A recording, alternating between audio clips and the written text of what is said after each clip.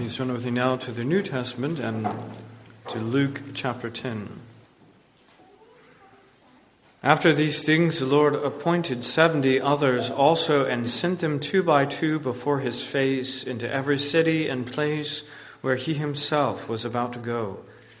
Then he said to them, "The harvest truly is great, but the laborers are few. Therefore pray the Lord of the harvest to send out laborers into his harvest. Go your way. Behold, I send you out as lambs among wolves. Carry neither money bag, knapsack, nor sandals, and greet no one along the road. But whatever house you enter, first say, 'Peace to this house.' And if a son of peace is there, your peace will rest on it. If not, it will return to you. And remain in the same house, eating and drinking such things as they give, for the laborer is worthy of his wages. Do not go from house to house. Whatever city you enter and they receive you, eat such things as are set before you, and heal the sick there, and say to them, 'The kingdom of God has come near to you.' But whatever city you enter and they do not receive you, go out into its streets and say, 'The very dust of your city which clings to us, we wipe off against you.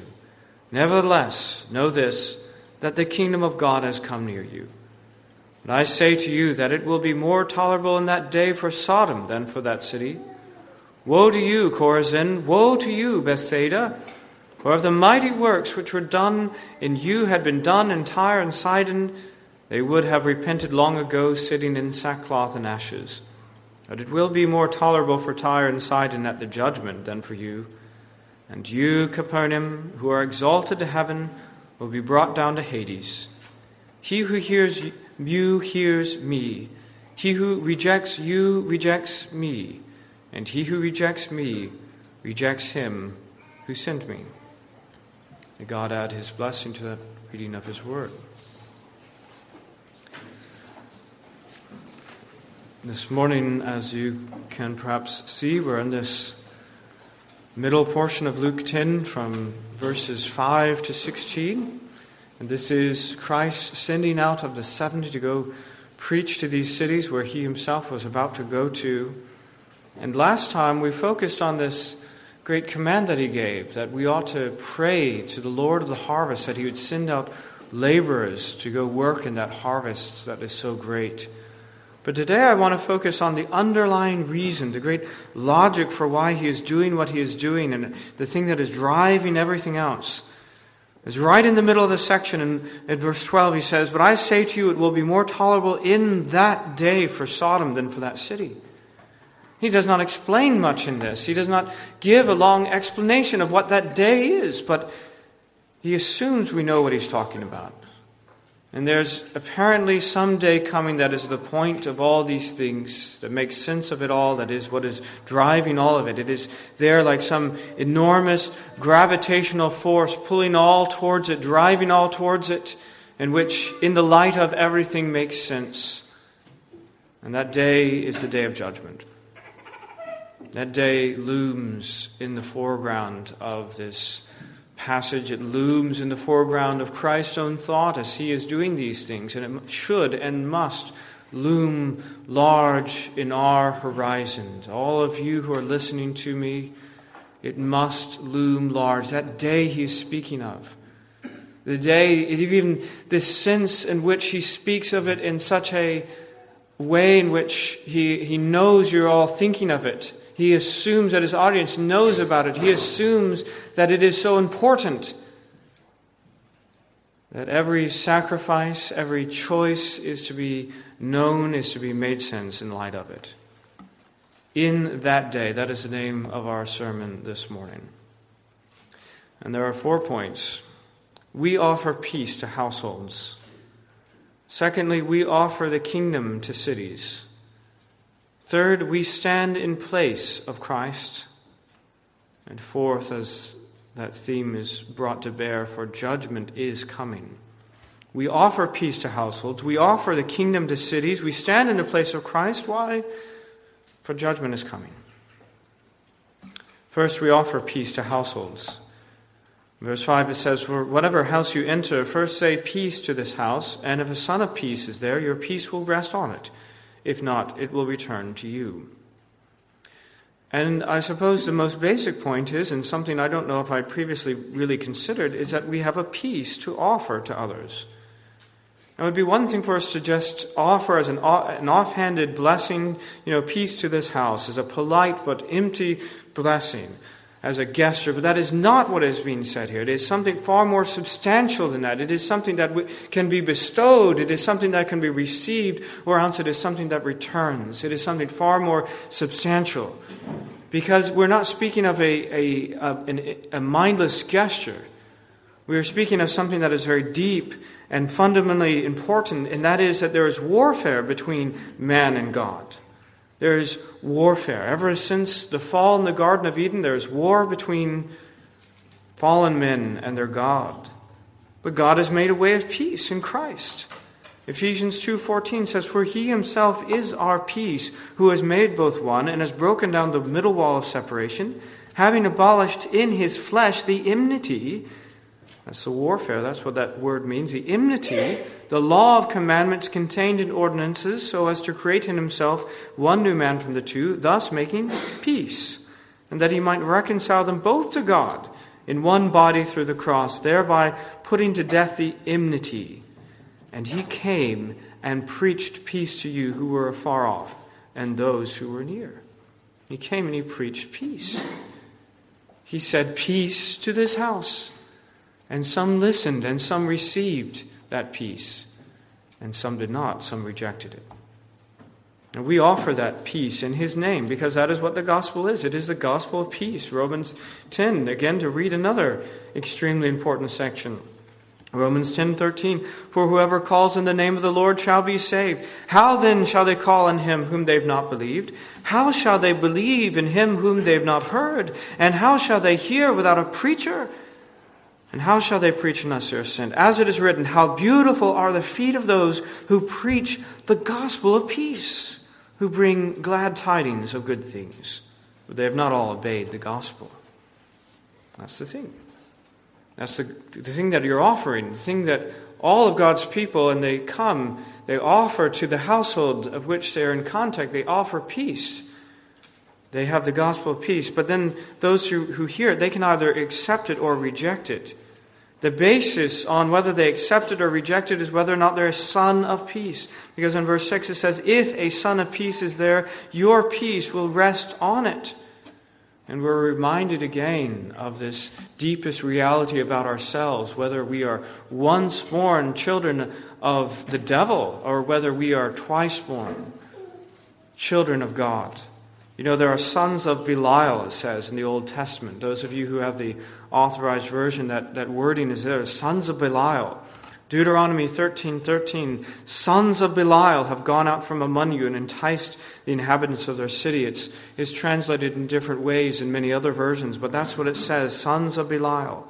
And they say, "Let us go and serve other gods which you've not known." Why are they doing it? Because they're sons of Belial. That's what they do. You are children of your father the devil, and he is a liar and a murderer. And that's the sort of thing that sons of Belial do. In 1 Samuel 2:12, one of the saddest statements, particularly as a father reading it. Now the sons of Eli, you read it again in most versions, all it says, the sons of Eli were corrupt. But if you were to read it in Hebrew, it's a little bit more stark than that. The sons of Eli were sons of Belial, and they did not know the Lord.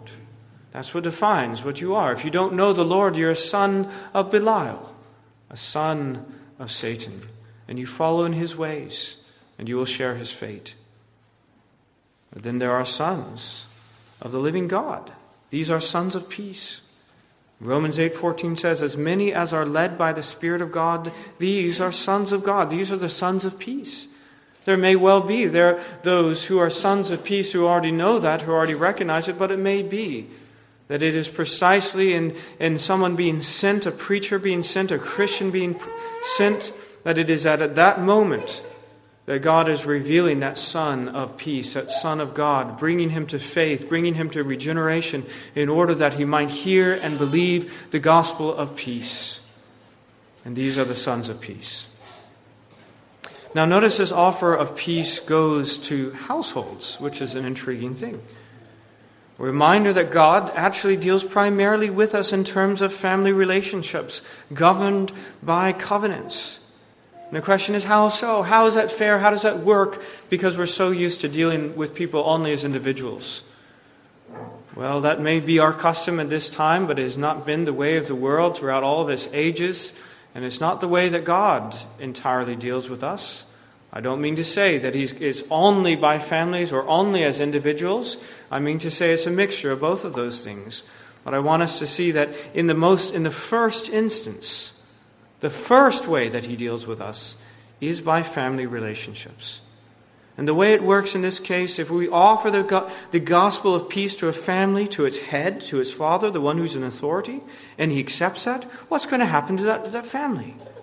It doesn't guarantee that each and every one of them will become believers, but the trajectory for that household is going to be fundamentally altered. He's going to be praying for his family. He's going to be, as much as possible, bringing his children before the means of grace. He's going to be bringing them to church in order that they might hear this gospel and be saved. He's going to be teaching them. He's going to be bringing that word of God before them in family worship, catechism, and so forth. And he'll be enjoying, he'll be prevailing upon them to receive this gospel of peace. But what if he rejects it? What happens then? None of those things are going to happen.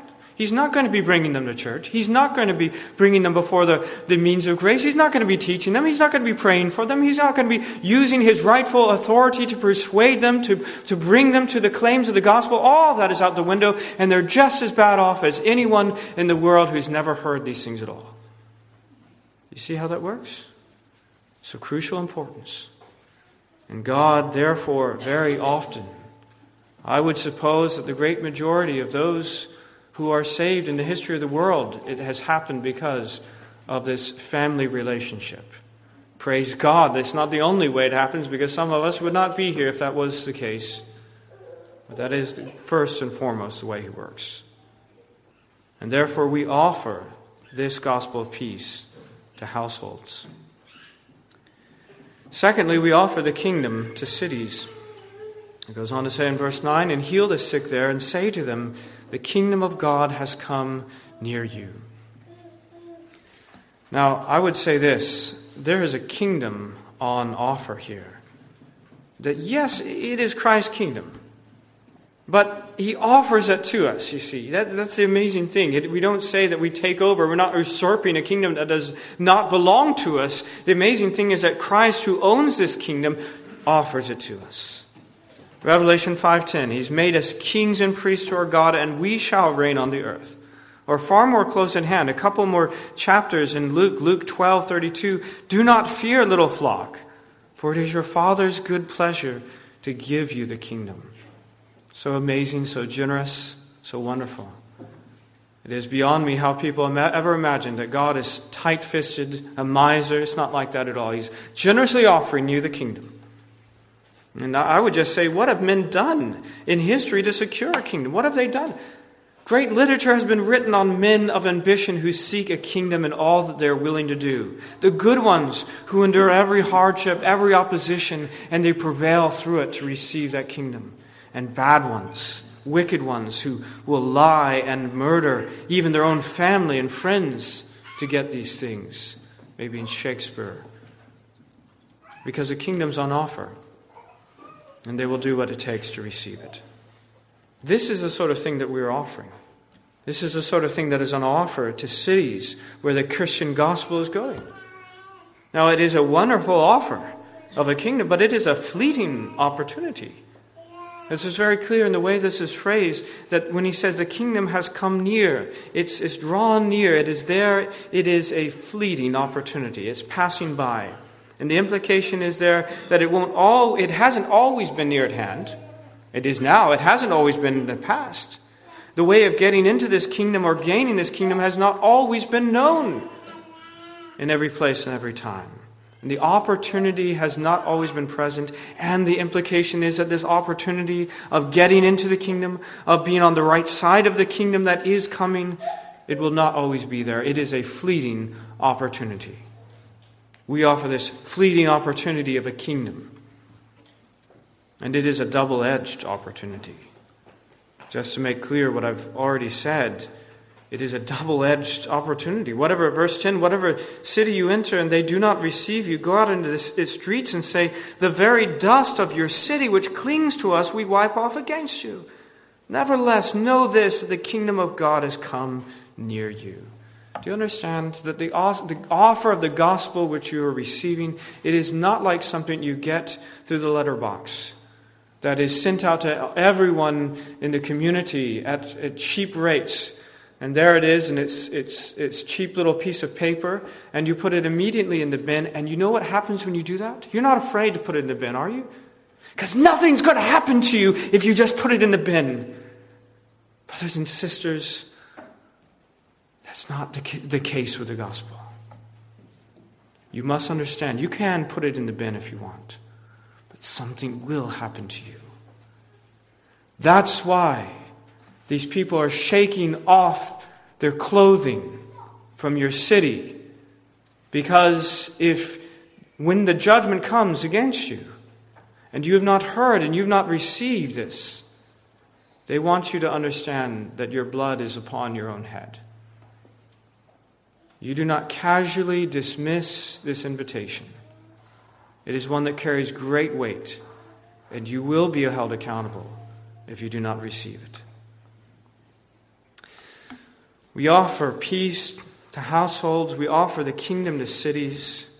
And thirdly, we stand in the place of Christ. Verse 16, he who hears you hears me. He who rejects you rejects me. And he who rejects me rejects him who sent me. Now, we have seen this principle before, so I'm not going to spend too much time on it at all. I just want to remind you that God in His wisdom has decided that there's going to be something I call the transitive property. Rather than in some sort of arithmetic or math, we're talking about a transitive property of being sent. That God Himself sends the Lord Jesus Christ. He is the Son of God. It makes perfect sense that He would send Him in His name. And all that He says, God says. All the business that Christ transacts, God transacts. And therefore, whatever relationship you have to Christ, one who either receives Him or rejects Him, that is your relationship to the living triune God. But He then moves that transitive principle to the ones who go in His name, to His messengers, to His church. And your relationship to them, your relationship to the church, your relationship to the gospel that church preaches, it is your relationship to God. If you receive it, then you have received Christ. But if you reject it, you have rejected Christ. And therefore we must understand that we stand in the place of Christ. And those who hear this word, who are not in the church, you must understand that I preach to you in the name of Christ. I do not stand on my own. Again, if I were here in my own name, you could receive or reject my word and nothing would happen. It's of no consequence. But I speak to you in the name of the living God. Know that. Now, what I say, as I say, I'm not spending much time on this. I just want you to know that the church, those who are sent as messengers of the church, we stand in the place of Christ, and therefore that is how it is that kingdoms, that cities can hear about the kingdom, and how it is that households can hear about this gospel of peace. It is because of that. But fourthly, judgment is coming. Verse 12, but I say to you that it will be more tolerable in that day for Sodom than for that city. Now, as I say, these words, in that day, have come in without any explanation. That's in fact what gives so much weight to them. He clearly attaches the greatest weight to that word, and the significance of what it means to the reality of this coming day of judgment. But it's all the more because he doesn't need to say any more explanation about it. You know, people wonder what it is that the content of what's called natural revelation. What I mean is to say that people talk about, what about those in Bongo land that have never heard the gospel? How is it fair that they'll ever be held accountable? The answer is that they have some basic things written in their own nature and written in the heavens above and in the world around them as God has created it, that they should know basic things. The existence of God, the moral law, and that there is a coming day of judgment. That's what Romans 1 makes very clear. Those things are already known. And so far less than you could say that much. You could assume that much even to a non-Christian. You know there's a day judgment coming. And though he might have spent his whole life trying to tamp that down, trying to keep that quiet, that thing that is rising up in his mind that probably after this, the day of judgment is coming, he will know what you're talking about. He may hate it, but he will know there is such a day of judgment. And far less in Christ have to explain that to Jews who know the Old Testament. They can be absolutely certain. And you who have grown up in some relationship to the Christian church, you certainly know that a day of judgment is coming. Well, for Christ, as he's saying these things, sometimes, of course, it still seems, even though we should know it, it still seems very far off into the future. Christ, it doesn't seem that way to him. It doesn't seem like it's unreal. It seems like it's so real. For him, it's as if that day is coming soon in just a few weeks. And for him, it's as certain as if it were already happening before his eyes. And the reason is because he is the judge. And he, amazingly, has already seen the evidence in the case of what he's talking about, these particular cities. He has already seen the evidence against them. And he is, as it were, rendering a judgment in advance, the same judgment he will render when that day comes. He says, it will be more tolerable in that day for Sodom than for that city. He goes on in verse 13. Woe to you, Chorazin! Woe to you, Bethsaida! For the mighty works which were done in you had been done in Tyre and Sidon, they would have repented long ago, sitting in sackcloth and ashes. But it will be more tolerable for Tyre and Sidon at the judgment than for you. And you, Capernaum, who are exalted to heaven, will be brought down to Hades. Now this is a very interesting thing, something I've struggled a little bit with. We take the Word of God seriously. We do not look at Christ's words and say that they were spoken in vain. The unmistakable, the inescapable truth is that there will be judgment for whole cities.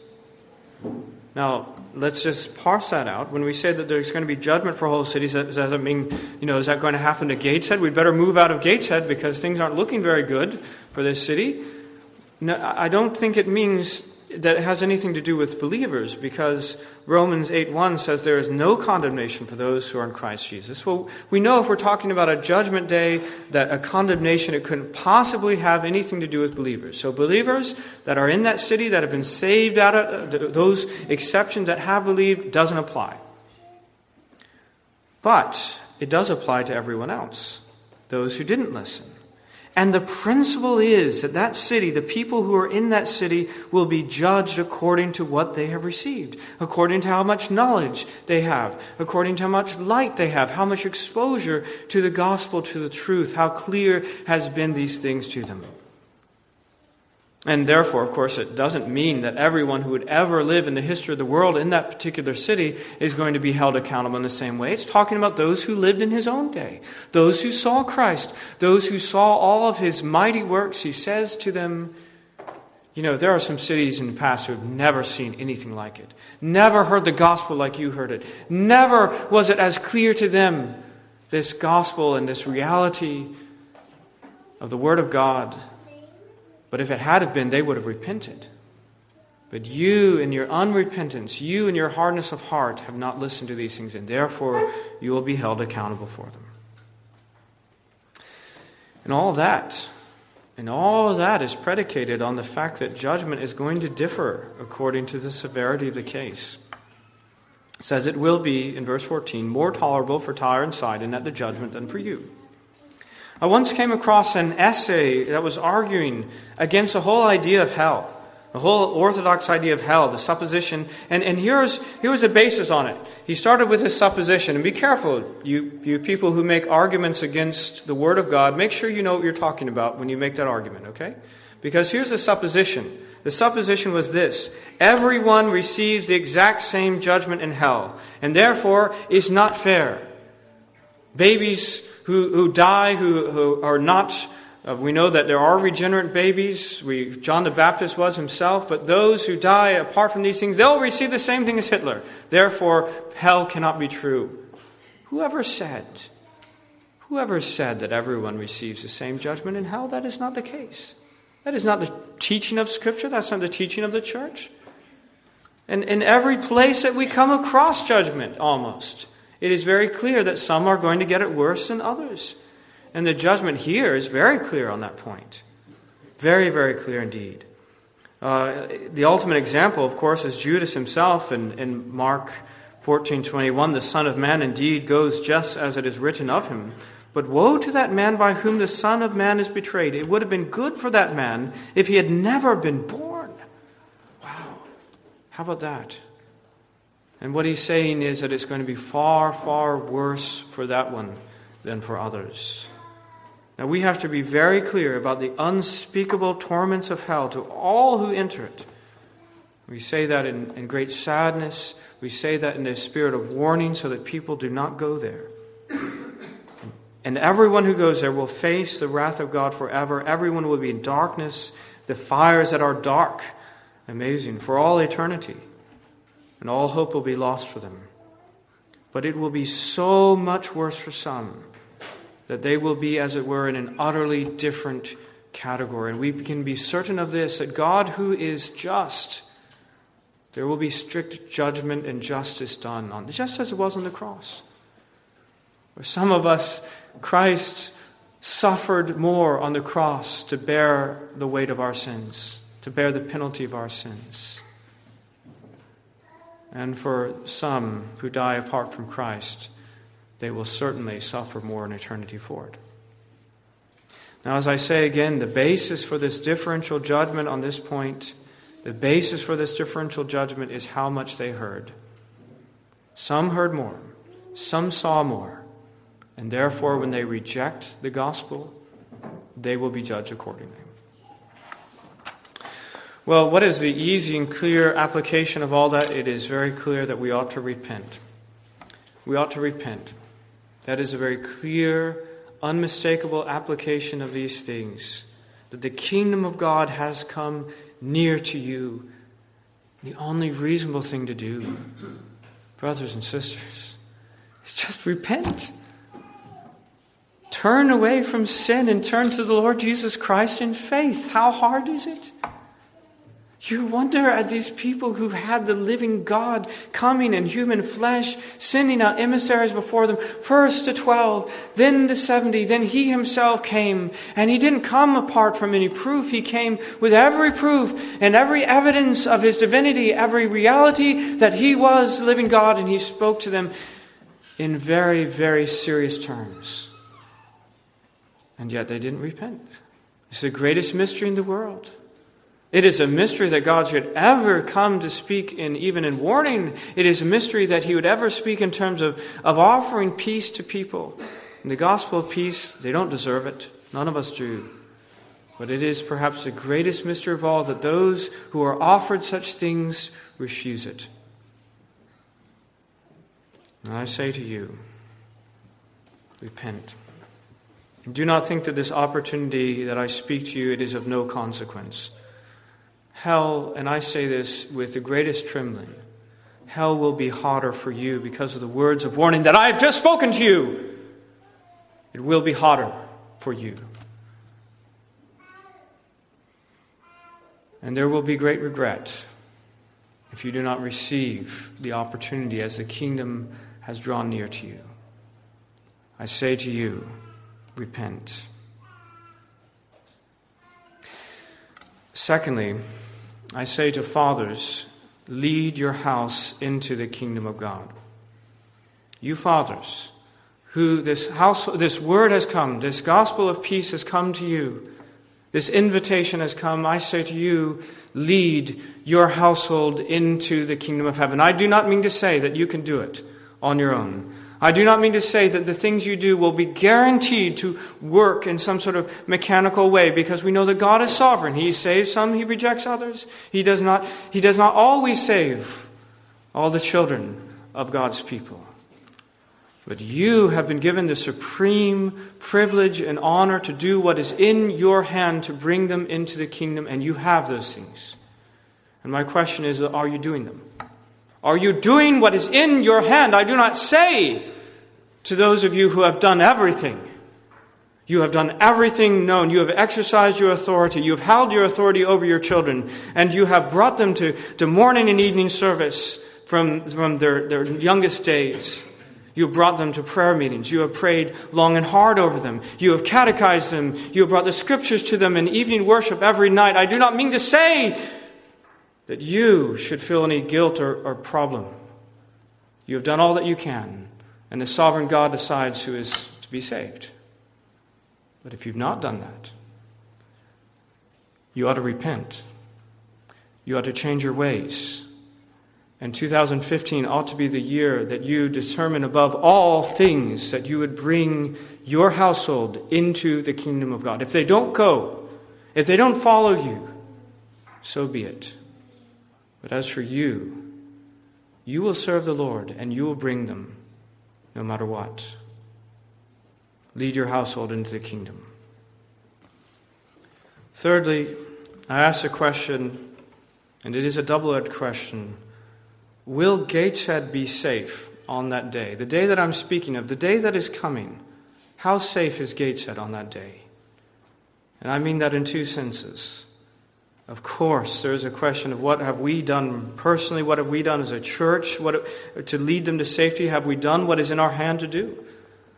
That's why we are always looking for new and different opportunities to bring this gospel out to them. We don't change the gospel. We don't change the means. They're saved by the word of God, but we are looking for ways to get this gospel out to them. And we look for more to be done. And also I'd say, in what category is it going to be in? Is it going to be one in a situation which faithful churches have warned them clearly and consistently? Those who have borne testimony to the truth of what is said in their lives? We know, unfortunately, that it will be bad for those who do not repent in that day. Maybe that will be the case, I don't know. But we know it'll be good for those who have heard the gospel. We know that there's no way for anyone to be saved except for us to do everything that they might hear the truth. And what Ezekiel 33:2 says is this: Son of man, speak to the children of your people and say to them, when I bring the sword upon a land, and the people of the land take a man from their territory and make him their watchman, when he sees the sword coming upon the land, if he blows the trumpet and warns the people, then whoever hears the sound of the trumpet and does not take warning, if the sword comes and takes him away, his blood shall be on his own head. He heard the sound of the trumpet, but did not take warning. His blood shall be upon himself. But he who takes warning will save his life. But if the watchman sees the sword coming and does not blow the trumpet, and the people are not warned, and the sword comes and takes any person from among them, any one person from among them, and he is taken away in his own iniquity, but his blood I will require at the watchman's hand. The question is, how safe is Gateshead going to be on that day in both of those senses? We pray that the Lord would enable this church to be a faithful watchman. Fourthly and finally, let's talk about New Year's resolutions. I don't know if you do them. It can be a very misused tradition. Sometimes it becomes rote. Sometimes I do them and sometimes I don't. But I would just give you a couple things maybe to think about. These come from Jonathan Edwards' resolutions. And all of them are in the light of eternity. All of them in the light of it, because that's the thing. This huge gravitational force, this thing that lies in the horizon, the great day that is coming. Everything must be done in light of it. And he says things like this: Resolve never to do anything which I should be afraid to do if it were the last hour of my life. Resolve never to do anything which I should be afraid to do if I expected that it would not be above an hour before I should hear the last trumpet. Resolve that I will live so as I shall wish I had done when I come to die. Resolve to endeavor to obtain for myself as much happiness in the other world, because, remember, it is not just differential punishments in hell, it is different rewards in heaven. And there will be greater degrees. Everyone will be happy, but some will be happier than others in heaven. To obtain for myself as much happiness in the other world as I possibly can, with all the power, might, vigor, and vehemence, yea, violence I am capable of, or can bring myself to exert in any way that can be thought of. Resolved, I will act so as I think I shall judge would have been best and most prudent when I come to the future world. resolve to endeavor to my utmost to act and think as I should do if I'd already seen the happiness of heaven and hell torments. And lastly, this one. I frequently hear, this is kind of a personal side, isn't it? I frequently hear persons in old age say how they would live if they were to live their lives over again. Resolved that I will live just so as I can think I shall wish I had done, supposing I live to old age. Edwards himself did not live to old age. He died in later part of middle age, died young, but he lived the way he wanted to live, were he to live his life over from an old age. He lived his life the way he would looking back from eternity, the way that he wished that he would.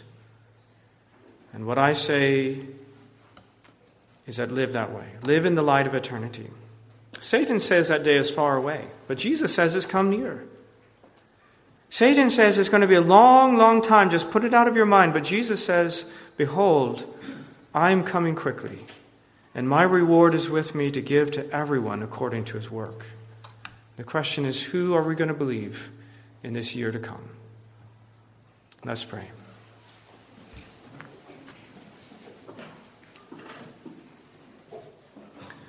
Our great God and Heavenly Father, you have told us some things which are, to say the least, very uncomfortable. We have been reminded that the kingdom of God is near us. And the opportunity to receive this kingdom, the opportunity to receive this peace, this gospel of peace, it is here, but it is fleeting. And one of the reasons, Lord, is because you know that you yourself will soon enough visit this city, that you yourself will soon enough judge it. And Lord, how we pray that we who have heard these words would put our faith in the Lord Jesus Christ. We would truly repent. We know, Lord, that it will be very bad for those who have heard such words and who refuse them and harden their hearts in eternity. Lord God, how we pray in your mercy, in the power of the Holy Spirit, that you'd bring each and every one of us to saving faith in Christ. And Lord, that we would resolve then truly to live this year and as long as we have left on this world, to live in light of eternity, to live as we would wish to have lived, looking back from millions and millions of years in the future. We pray this in Jesus' name. Amen.